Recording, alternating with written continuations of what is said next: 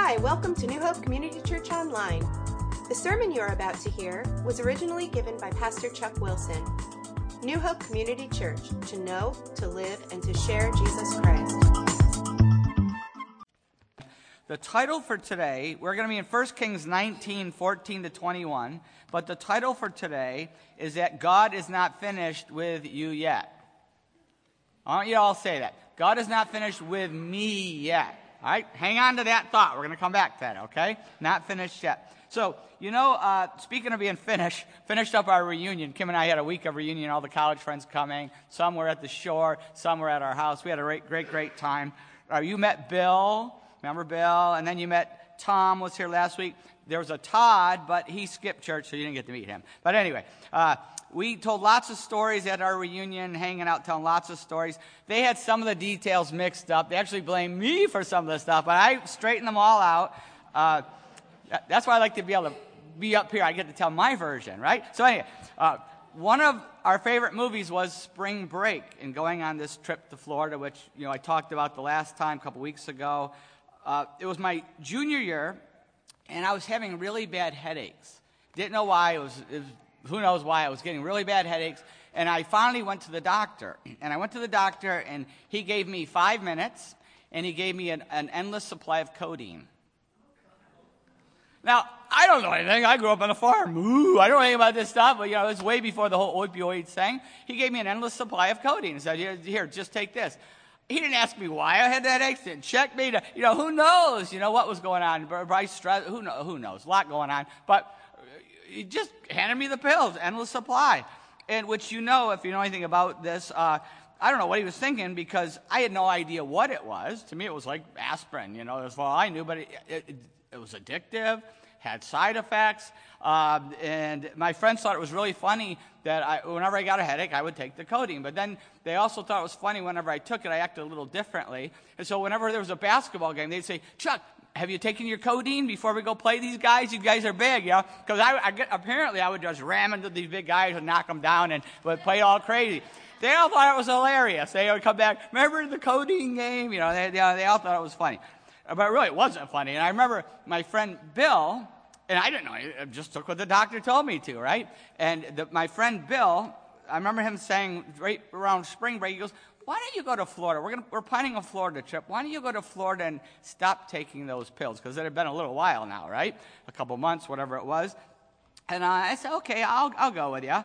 So we all pile into these, we went to Florida. We had the time of our life, had a great time, came back, and I never took them again. This Florida trip was my rehab. I never took the pills again. Thank God, you know what this stuff does. And we piled into the car. I can't remember which car it was. It was mine or Bill's. And we head down to Florida. We had very little money. We didn't know where we were going to go. We had no plans. We just took some money. We didn't have a lot of money. We piled in the car. We stopped. He says, let's stop and see my old roommate. One of my old roommates is down here in Florida. We'll stop and say hi, and then we'll go from there. So we get to his house, met his family, parents. They were the nicest people, the Bruces. Bruce was their name. Just the nicest people. They said, they had us for dinner, fed us like kings. Said, so what are you guys doing while you're down here? We don't know. We just drove down. They're like, you don't know what you're doing? No, we just drove down. I go, well, you're staying here? Then I'll never forget. You're staying here. And they had us stay there. They fed us unbelievably. They had a swimming pool. We had a great time. They were just the most wonderful hosts you can ever imagine. But during the day, they would head to work, so we needed something to do because they weren't around. They were all working. And so we would look for things to do. And I remember right away, we were trying to figure out what we're going to do. And we went out we saw in the garage some old tennis rackets, really old tennis rackets. And we said, well, let's take up tennis. None of us said we're tennis players. Let's take it up together. We'll play tennis. And we went out, and there was enough for each of us 4 rackets, but there were no tennis balls. Like, how are we going to play without tennis balls? Never occurred to us to buy tennis balls. No. We don't spend money on anything, right? And so we saw the dog was carrying one around in the garage. He had a toy, he wanted to use it as a toy, chewed on it. It was all chewed on and slobbered on. We're like, there's a tennis ball. Okay, let's get it. We're chasing his dog. You're chasing his dog around. We finally catch the dog.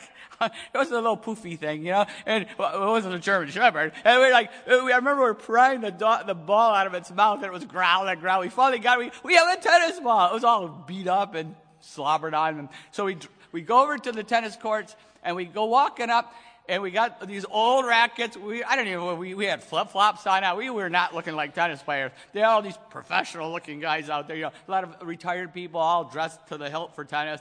And they were hitting, and we saw a tennis ball laying outside the fence. You know how they go over the fence, and they lay there, and sometimes they get them, sometimes not. Who knows? It was laying there, and the one guy in our group, Mark, who you never met, he's in jail or something. I don't know. But anyway, Mark, I'm kidding.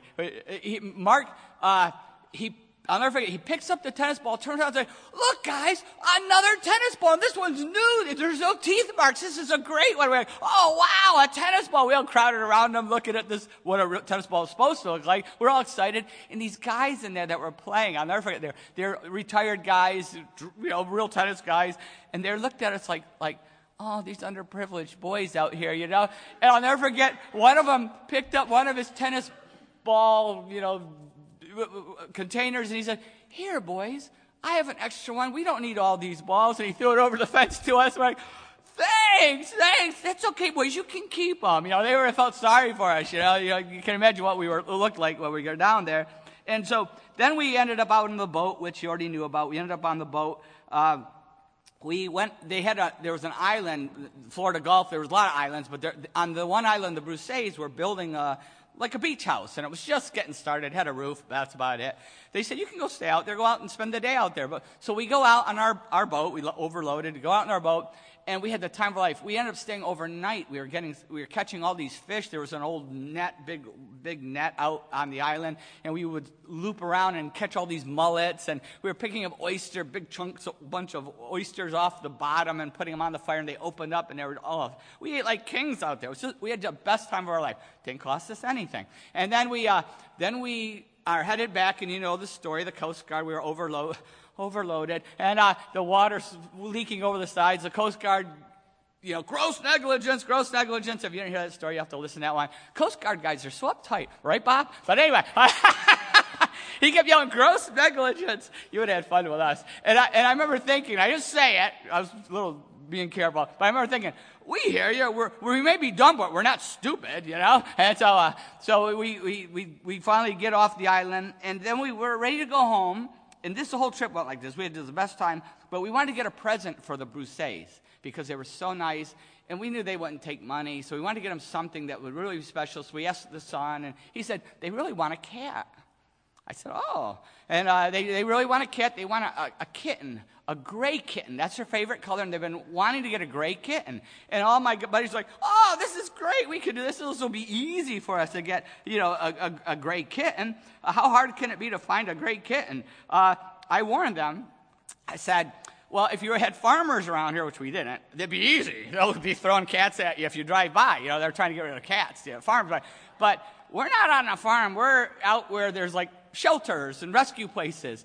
And I just said, I'm going to warn you, it's not easy to get these pets from these kind of shelters, especially cats, because at these places there's cat ladies. There's cat ladies, and cat ladies can get kind of strange. Anytime a lady has more than a couple of cats, it can get pretty bizarre. They didn't believe me. But there's even here. I'll show you a couple of pictures to prove what I was trying to say. The cat lady starter kit has arrived. Here, do the next one. The next one's really funny. Just add catnip. I love that. But hey, there's an excuse. Look at that one. How it's hard to resist, right? It's hard to resist them. I now have 4 cats. I'm a crazy cat guy, rescuing them, yes, rescue them. But I did warn them, it's not always easy to get these cats. They didn't believe me. We go to this one shelter, first of all, and we get there, and there was a couple ladies sitting there with all these cats everywhere, and all over. And we came in and we said, we're looking for a gray kitten. We need it for a present. And they said, oh, we'd like to help you, but the 2 ladies are sitting there, stand there. We'd like to help you, but none are ready yet. Oh, no, they're not all ready yet. And they say, what do you mean? Oh, they're still all kittens. Yes, too young. They keep doing this echo thing, right? And they're doing this whole thing. And I'm like, but we're like, there's cats everywhere. Oh, but they're not ready yet. They're too young. They're just kittens. And some of these were like long in the tooth, you know. These are old cats. I didn't see any kittens. They were old cats. No, they're not ready. We're not ready to release any of them yet. They're just not ready. And there was like a lot of cats, you know. And so they said, go to the SPCA. It's just down the road. So, okay, so we go down looking for, you know, some more cats. We go to the SPCA. I'm telling you, if there's cat ladies, we're not going to get them. You know, and Diana and I are always kidding about that, right? Diana and I are always kidding about the cat ladies because we love cats. All right, anyway, we won't get 25 cats on the farm all the time. Anyway, but we get to the SPCA, and there's another lady sitting at the desk. And there's cages of cats everywhere. I mean, we hit the bonanza, right? They're everywhere. We go in, and she wouldn't look up. The four of us are standing there, and she's just like doing something and wouldn't look up. So my friend Mark, who you haven't met, he rings the bell. There's a bell sitting there. Ding. She looks up. Don't ring that bell. I don't like that. She looks down again. She's down again. So what does he do? Ding. She grabs the bell. Don't ring the bell. She looks around. Oh, ringing the bell makes me crazy. And I'm thinking, you were crazy long before that bell got here, you know? And so we're like, okay, what do you want, boys? What do you want? We're here for a kitten. We would like a kitten. We like a gray kitten. And we were looking, thinking we could get it at the SPCA. And she said, why do you want it? Well, we're staying with a family here in Florida. We went through the whole story, and they want a gray kitten. We want to give it to them as a present. Sorry, we don't have any kittens. And I'm like, they're everywhere, you know? We're in a cat heaven, right? And I'm like, there's cats everywhere. No, there's no cat. You can't. There's none like that you want, and you can't have any. And we're like, she went back to writing with her bell, you know? And we're like, why not? We want a kitten, you know? Give us one. You got cats all over the place. Give us one. She goes. Finally, she blew up at us. She looked up, she blew up and said, I know why you want them. You're Satan worshipers, and you're going to burn them in a fire, and the louder they scream, the more you like it. We're like, no, we go to a Christian college. We don't, you know, we were like, what is she talking about? You know? Then we go to a Christian college. It's for a present. She goes, leave now or I'll call the police. We had to leave. We never got the cat. We never got a cat, you know, for these people. But we never got a cat, but we did come back refreshed. I mean, isn't that crazy, right? We come back refreshed, and I never took codeine again. I never had headaches anymore after that. I mean, I've had little ones here and there, but never had those headaches again. Florida was my rehab. That was a rehab for me. Not realizing it, but that was a rehab. Today, we're going to see that God sends Elijah on a rehab trip. He sends Elijah on a rehab trip. Now remember, he was depressed, right? He was discouraged. He felt like a failure. Remember that? So last time we saw that God shows him his power, and he also speaks to Elijah. Remember that quiet voice, the whisper? And now we're going to see how God finishes Elijah's rehab today. And I think we're all going to see something that God is doing in our life the same way to move us forward spiritually. Let's pray. Father, we thank you for the worship. We thank you for the word now. We pray that you would take your word, and whatever we're going through, whatever you're trying to do in our life, Father, we pray that we could hear it. I pray that we would realize what you're trying to do, what you want to do in and through us. And if anybody here does not know Jesus Christ, I pray your Holy Spirit would touch their heart today in Jesus' name. Amen. Okay, so before I read this, we're obviously having communion today, and this is preparing us for the communion, and we landed on a really good group of verses here. 1 Kings 19, starting with verse 14. Starting with verse 14. Elijah says, he replied, I have been very zealous for the Lord Almighty. The Israelites have rejected your covenant, broken down your altars, and put your prophets to death with the sword. I am the only one left, and now they are trying to kill me too. The Lord said to him, go back to the way you came, and go to the desert of Damascus. When you get there, anoint Hazael, king of Aram. Also anoint Jehu, son of Nimshi, king over Israel, and anoint Elisha, son of Shaphat, from Abel Maholah, to succeed you as prophet. Jehu will put to death any who escape the sword of Hazael, Elisha will put to death any who escape the sword of Jehu, yet I reserve 7,000 in Israel, all whose knees have not bowed down to Baal, and all whose mouths have not kissed him. So Elijah went from there and found Elisha, son of Shaphat. He was plowing with 12 yoke of oxen, and he himself was driving the 12th pair. Elijah went up to him, threw his cloak around him. Elisha then left his oxen and ran after Elijah. "Let me kiss my father and mother goodbye," he said, "and then I will come with you." "Go back," Elijah replied. "What have I done to you?" You don't want to go into ministry. So anyway, that's what he's really saying to him. All right, we'll get to that later. Verse 21, so Elisha left him and went back. He took his yoke of oxen and slaughtered them. He burned the plowing equipment to cook the meat and gave it to the people, and they ate. Then he set out to follow Elijah and became his attendant. So this is Elijah's rehab. Now we're going to really focus on Elisha and the call of Elisha when we get to the life of Elijah. After we finish Elijah, we're going to go to Elisha. We're going to do his life next. So I'm going to hang on to his whole response and that call and that whole thing. But we're not going to delve into that so much either. Also, the meaning of the two anointings of Hazael and also of Jehu. We're going to look at the real meaning behind that, the divine meaning behind it. And we're going to connect some dots to the USA Today. This is all about judgment, and we are seeing judgment. Don't miss it next week. Don't miss it. But we're going to see that next week. But today, I really want to focus on God's instruction. Next time we're going to do about the anointings, the meanings of all these things. But I really want to, and Elisha we're going to do probably in a couple months. But today I want to focus on what God's instructions meant for Elijah personally, what they meant for him, why this was part of his rehab. And let's read, I'm just going to read, these are the verses we're going to focus on, 15 through 18. I want to read that again. Verse 15, the Lord said to him, go back the way you came and go to the desert of Damascus. When you get there, anoint Hazael, king over Aram. Also anoint Jehu, son of Nimshi, king over Israel. And anoint Elisha, son of Shaphat, from the Abel Meholah, to succeed you as prophet. Jehu will put to death any who escape the sword of Hazael. Elisha will put to death any who escape the sword of Jehu. Yet I reserve 7,000 in Israel, all whose knees have not bowed down to Baal, and all whose mouths have not kissed him. So that's what we're going to focus on. Now that Elijah has been, as we've been seeing, refined, he's been refreshed, he's been reassured, now God gives him a job to do. He gives him 3 important tasks. And these tasks are really meant to give him a renewed purpose. A renewed purpose.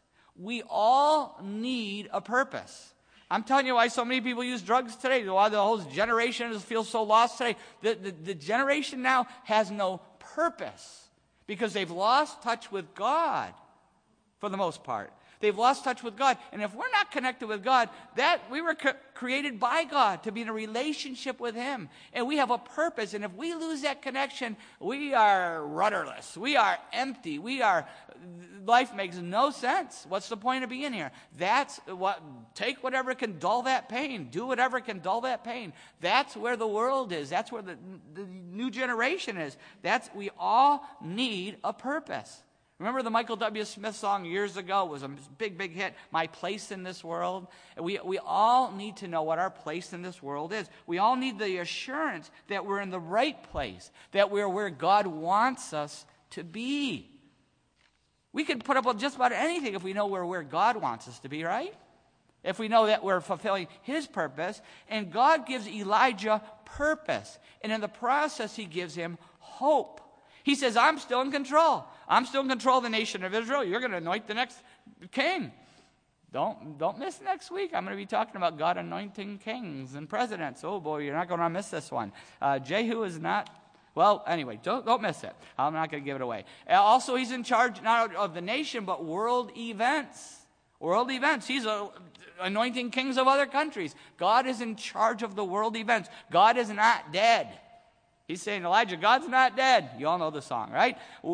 The worship of the one true God, Jehovah, that's his only name, Jehovah, will never die out. He says, in proof, there's still 7,000. I still have a remnant of 7,000. Your life's ministry, he's trying to tell him something. Your life's ministry has not been meaningless. What you've been given your whole life for has not been meaningless. All those prophets who gave their life, remember they killed all the prophets of Jehovah? Their lives were not meaningless. And here's the proof. You're going to anoint your successor. And Elisha will complete what you started. He's going to complete your job. Elisha's going to do that. It reminds me of track, and I don't think Cameron's here. Is Cameron here? Track runner? No, he's not here. But he runs the relay. I used to run track, and I remember the relay. We used to run the 2-mile relay. 4 guys, we ran a half a mile. And I'll never forget, you'd get the baton, and you'd be running, and toward the end of the race, it was brutal. It was just brutal. You're running your guts out.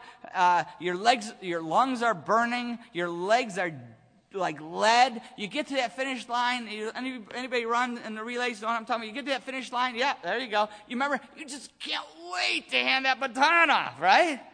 And you're just ready to fall, and you try to get it into the next guy's hand, and he takes it, boom, he's off like a gun. And what do? You go over to the infield grass, fall down, you're gasping for breath. That's what Elijah feels like. He is ready, he's ready to quit. He's exhausted, he's wiped out. But God gives him the hope. Just get to the line and hand off the baton. That's what he's telling him. He encourages a spiritually exhausted Elijah, because there's a couple. That's what he's doing. He's passing the baton. Elijah was spiritually exhausted. He felt like the bad guys had won. Remember, he felt like the bad guys had won, and God says it ain't over till it's over. He's telling him that. God promises him that the evil forces of Baal worship are going to be completely destroyed, going to be wiped out. And he gives them 3 judges that are going to finish them off, 3 swords that are going to finish them off. He lets them know they're going to be destroyed. And God promises us the same thing. We are promised the same thing. We're dealing with a lot of evil forces, aren't we? And we're seeing it increase worldwide. We're seeing it increase in our country. Look what happened yesterday with the 2 shootings. That is demonic. Demonic. I'm going to connect some dots next week. Don't miss it. Demonic. Horrible. Horrible. It's getting worse. It's going to get a lot worse. Read the book of Revelation. It's going to get a lot worse. Everywhere. But read the last chapter of the book of Revelation. We win. God wins. We're on his side. If you're on his side, we win too. God's going to win. He promised us the same thing. He gives us the same hope. No matter how bad it is, we have that same hope. The bad guys are not going to win. They're going to have their day, but they're not going to win. The good guys win, God wins, and if we're on his side, we win too. So he felt like the bad guys had won. God said, you're going to win. God says, I'm going to win. Then Elijah also felt like he was the all alone. He felt like he was the only one. And God says, there's still 7,000 that have listened to your ministry. 7,000 that have listened to your preaching. That haven't followed Baal.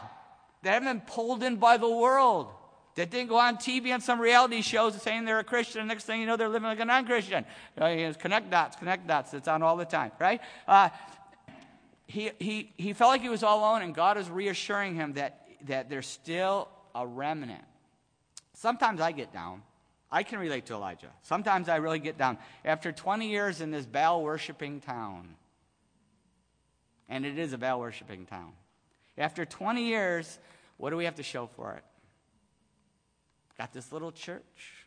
We love each other. It's awesome, but it's a little church. I've had youth groups a lot bigger than this, I got to tell you.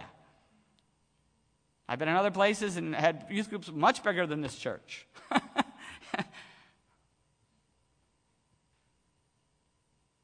And I'll be like, God, what are we doing in this Baal-worshiping town? I didn't even want to come here, right, Paul?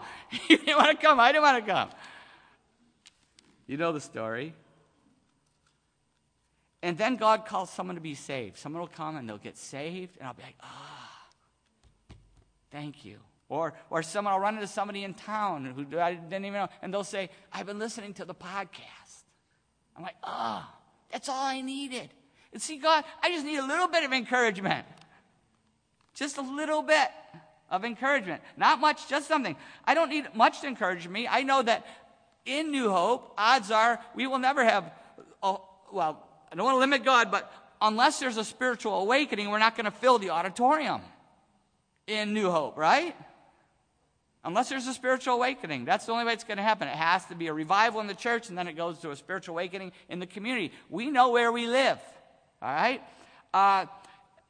Most likely, all we're going to see is a remnant revival, like Elijah saw. But that's enough to encourage me. You know what encourages me? I'm just encouraged when most people, it doesn't matter how big our church is, I'm just encouraged when most of you show up at the same time. That is all it takes to encourage me or discourage me. Todd and I talk about it. I study the Word and get it all ready. You put the worship together. We talk about this sometimes. The worship, you get it all ready to go. And then maybe half the church shows up. It's discouraging. And it would discourage you too. What if you prepare a big meal for your family? Big meal, and only about half of them bother to show up. They get distracted. They just don't show up. They're playing video games, whatever they're doing. They just don't show up. What if you, dads, you plan a big family vacation, and you say, all the kids are scattered. We're going to have this big vacation. Everybody come, and only about half of them show up. You'd be discouraged, right? We get discouraged. And that's how Todd and I, we talk about this sometimes, how we feel. It's great that you listen at home. We got the podcast and the YouTube. It's great that you listen when you definitely can't make it. But if you can make it, we need you here. We need you here because we're in a culture, and it's happening everywhere, even here. It's happening. Anything and everything keeps people out of church. Anything and everything keeps people from worshiping. And I know people, some of you have vacation, all that stuff. Some stuff is unavoidable, but most things are avoidable. Games on a Sunday morning. I tell my coach, we're not going to play on Sunday morning. You want the kids to play? You want a Wilson? Then you better schedule the game in the afternoon, because they have church and youth group. You better put it between 1 and 5. And they listen. Coaches are like, oh my gosh, I didn't even think of that. It's good for everybody to be at church, I guess, and have a morning off and relax. Yeah, it's called a Sabbath, But anything and everything keeps people from church or home fellowship. And Hebrews 10:25 says this. It says, Hebrews 10:25 says, let us not give up meeting together. This was a problem in the New Testament time. Let us not give up meeting together as some are in the habit of doing. But let us encourage one another, and all the more as you see the day approaching. Let us encourage. You need to be here because you're encouraged, and I know I'm preaching to the choir because you're all here today, but podcasters, listen to me. YouTubers, get out here. All right, but also, you encourage someone else. It's not just what you get out of it. You don't know how important you being here, because there's someone that needs your encouragement. There's someone that is waiting to be encouraged. Someone needs a hug. Someone needs a prayer. Someone needs you look down. Are you okay? What are you going through? And just someone to talk to. Someone needs to say, come out to lunch with me. We'll go to the diner or Giuseppe's. Come out with me. You don't know when we're all, like Christmas Eve, we're all here, right? You know what I'm talking about? It's like energetic. Why? Because everybody's here together, and everybody's encouraging each other. And that's why it's vital. You have no idea how important each one of you, how much you need this, but how important you are to other people. And come looking for that. Come looking for who can I encourage today? Because you're needed. Elijah felt like he was all alone. Elijah also felt like his lifelong work for God. He felt like the bad guys had won. He felt like he was all alone. And then he felt like his lifelong work for God would die with him. And what does God do? He promises that Elisha will complete the mission. Elisha would complete the mission that Elijah had started, that he had given his whole life to. He promised he would complete that. New Hope Community Church. I'm getting a little older. I know I look young, but I'm getting older. I know. I'm actually getting older. And I'm watching all the time. God, who am I going to pass the baton to? Who am I going to pass it to? Who are you calling me to pass it to? Who's going to complete this? We're the last gospel-preaching, Bible-believing church here. Otherwise, I probably would have quit a long time ago. But we're the only ones here. And we got to pass the baton. And not just me, but who are you inviting? Who are you going to call? Who are you going to invite? Who are you going to bring? Who are you going to disciple? Who are you going to mentor? Because we have to leave a healthy body of Christ here in New Hope. We have to leave it here. Now, let's connect some dots here. Here we go. Going to have fun with this. Elijah thought that his life and his purpose were over. But God wasn't finished with him yet. God wasn't finished with him yet. Elijah had crashed. Anybody here crashed lately? He had traumatic life events, just like many of us have had traumatic life events, right? I think just about everybody here has had these traumatic life events, right? But God still had a purpose for his life and his legacy, just like each one of us. God was still in control. He was still in control of, and he was at work to bring positives out of a very negative situation. His crash, all the horrible things going on in the country, God was still at work to bring positives out of a very negative situation. And the same is true of our life. You may have gone through some very traumatic life events recently. You may have crashed. You may be here today disappointed and depressed and feel like a total failure. You know, we've been talking about this. You might be asking God this morning what God had asked Elijah. Remember what he asked Elijah? What are you doing here? But you're asking it differently. You're saying, God, what am I doing here? What am I doing here? We might think that we're alone, that our lives are finished, but God isn't finished with us yet. God is not finished. Say it with me. God is not finished with me yet. You got to say it. If you're wondering today, what is my purpose? Why am I still here? Where is God in all of this that's going on in my life? Then start praying.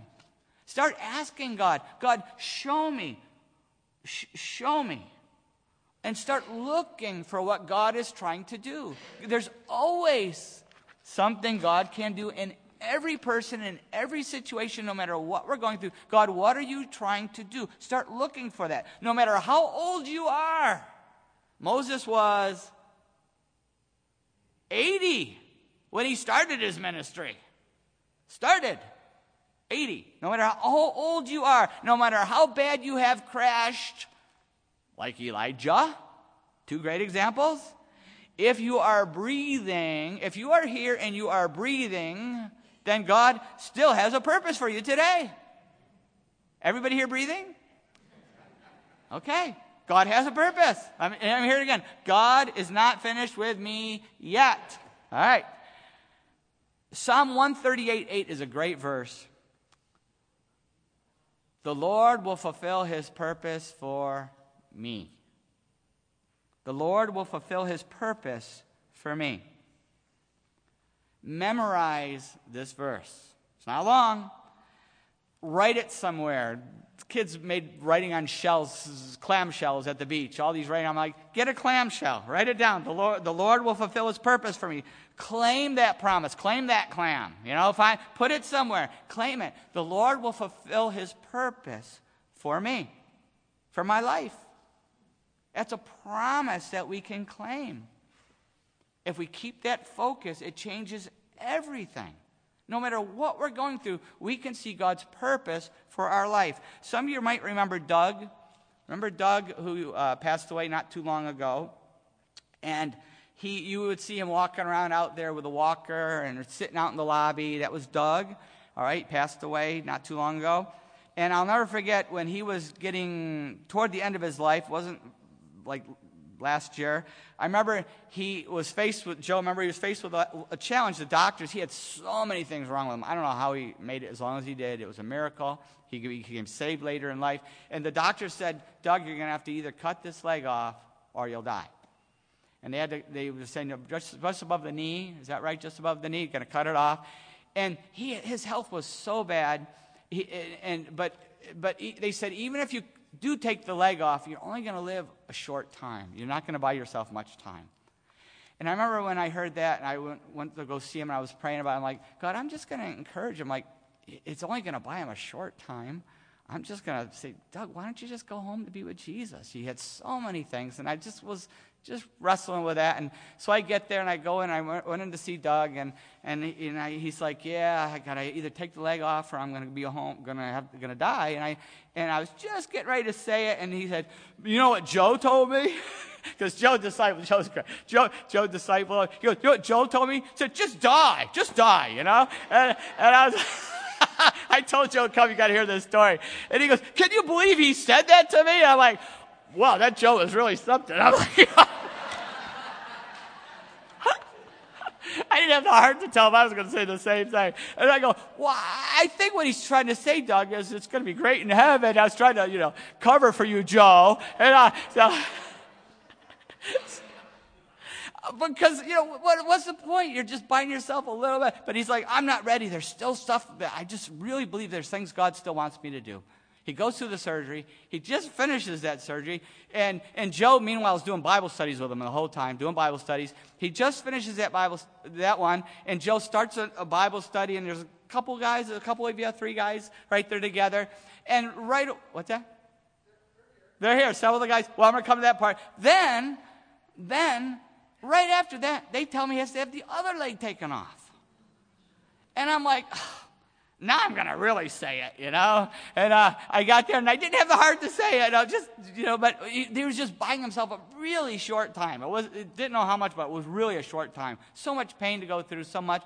He's like, no, we're starting this Bible study. I'm going to get this done because we have this Bible study going. And so I've got a job to do. We have this Bible study. And they took the other leg off. And I remember going to see him not too long after that. And I walked into the room. It was nighttime. It was only 8 o'clock, but he was already asleep. And I walk in, and I thought he was dead. He looked so bad. Remember how bad he was looking at the end there? He looked terrible. I'm like, oh, poor Doug. I'm like all ready for him to start, tell me how bad his life is and how I'm going to pray with him and sympathize with him and the whole thing. And I'll never forget. He said, oh, Chuck, you're here. And he turned on his light, and he had a bar above him, and he pulled himself up. Those of you who visited know what I'm talking about. He pulls himself up, and he was smiling. He just had his legs taken off, and he's smiling. And I'm like, how's it going? He goes, it's going great. My Bible study is taking off. Joe helps me lead it, but it's my Bible study. He was a character, right? It wasn't Joe's. It was my Bible study. Joe just helps me. It's my Bible study. I'm inviting everybody. It's my study. That Doug was something. And so but he was so excited. And he had all these people. How many came from here? He came to his Bible study at one time or another. A lot of people here came, right? And who could say no? Yeah? Doug invites you to a Bible study. Who could say no to the guy after all he had been through? He had this big Bible study, and it was going great, and he was talking to residents there, and it was going great. He was so excited. The thing with Doug, his focus wasn't on his pain. His focus wasn't on what he lost. What do we focus on? What we lost. He wasn't focused on what he lost. He wasn't focused on what could have been. Would have been, should have been. He was focused on his purpose, that God had him here to get people coming to this Bible study and do the Bible study. That he knew what God's purpose was. He wasn't focused on his problem. That's a secret. I'm like, this guy's got the secret to life. He's not focused on his problems. He's not focused on his pain. He's not focused on the next pill he can take. He's focused on his purpose. The purpose that God has for him. If he's still breathing, God's got a purpose. He was focused on that purpose. And he loved that Bible study. Joe did that with him, helped him with it, did it with him. And he loved that Bible study. He had so much purpose until the day he died, which wasn't long after that. But he had a purpose. And that was like such a lesson about God's purpose. And the key was he had a purpose, and the key for us is we stay close to God. We're looking for what he's doing. No matter what we're going through, looking for what he's doing. Stay close to him. Stay connected to God. That's what communion is all about. It's a reminder to stay connected to God. It's the only way that we will see and understand what God's purpose is, what he's doing in and through us, no matter what we're going through. You know, my family, we've been through a lot, right? Even with 13 kids, it's still a lot what we've been going through, right? But people say, oh, you're going through so much. I'm like, yeah, but you know what? Everyone's growing spiritually, so it's all worth it. I've really got that perspective now. If everybody's growing spiritually, so it's worth it. Because isn't that the whole point? Isn't it the whole point? What's really important, the only thing that lasts, the only thing that really matters is that we're growing spiritually. Not what's going on great in our life, but are we growing spiritually? And if you're here today and you've never put your faith in Jesus Christ, you've never given your life to Jesus Christ, you don't have a purpose. But you can have one right now. You can have one right now by putting your faith in Jesus Christ and giving your life to Jesus Christ. You can have a purpose. John 3:16 says what God did for us. For God so loved the world that he gave his one and only Son, that whoever believes in him shall not perish but have eternal life. God wanted we broke our relationship with him through sin, through all the garbage. The shame is coming between us. The sin is coming between us. But God has made a way to have a relationship, to come back again, to be at one-ment with God, atonement with God. Through his Son Jesus, who died on the cross in our place. We deserve to die on that cross. We deserve eternity in hell. But Jesus took it. He didn't deserve it, but he voluntarily took it. He was our substitute in our place. And he rose from the dead to prove he was the Son of God. That whoever believes in him, the word doesn't mean intellectually, it means to put your heart and head, it means completely trust in. The word believe in the Greek, it means to completely trust and to cling to. And that's what it means. If we will put our faith in Jesus, his death on the cross in our place, giving our life to him, the moment we do that, the Holy Spirit lives inside of us and we get a brand new purpose. Nothing can happen in our life that God can't weave together for our good. That he can't turn into something good, that he can't accomplish his purpose. The Lord will accomplish his purpose for me. Have you ever put your faith in Jesus? And that's what communion is all about. When we take communion in just a few moments, the bread represents the body of Christ. It's a reminder that he gave his body. The cup represents the blood of Jesus. It's a reminder that he shed his blood, gave his blood in our place. That's what it's a reminder of. And it's remembering this. There's only two reasons why you shouldn't take the Lord's Supper. The first one is that if you're not ready to put your faith in Jesus, just wait. Just keep sit in your seat and pray. It's okay. There's no pressure. The second reason is if there's something in our life that God is convicting us of and we're not ready to give it up, we're not ready to repent of it, wait. Don't take the Lord's Supper in an unworthy way. But I hope that every one of us does put our faith in Jesus if we haven't. I pray that everyone here does surrender whatever God is asking us to surrender, whatever it is that's killing us anyway. Surrender that, because everyone can commune, not just here, but every day we can commune by putting our faith in Jesus and cleaning house, making sure our relationship is clean. So we'll just open it up in a few moments. What's going to happen is I'm going to pray, then Todd's going to lead in a special song, and after that, he's going to start us off with a communion, okay? And I hope everyone takes that step of faith. But wait till you're ready. It's between you and God, okay? Let's pray. Father, we are so thankful for what Jesus did for us on that cross. What he did for us by rising from the dead, giving us a brand new life. Lord, I pray that every person here would put their faith in Jesus. Let me just pause in this prayer and say, if you are here today and you have never put your faith in Jesus Christ, you can do it right now. There's no religious ritual or rite. You don't need a special religious person to help you do it. It's between you and God. For God so loved the world that he gave his one and only Son, that whoever believes in him shall not perish, but have eternal life. You can do it right now. It's a simple prayer of faith. God, I put my faith in your Son, Jesus.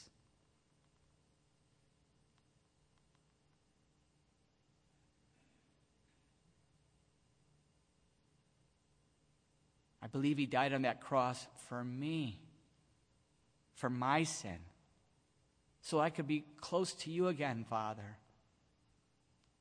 I put my faith in him. I turn away from my old life, the sin, the garbage. I turn away from it. I walk away from it. I repent of it.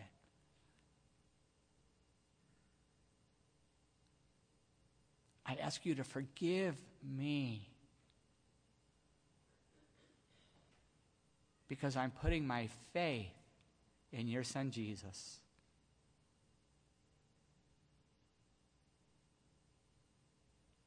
I'm giving my life to you, God.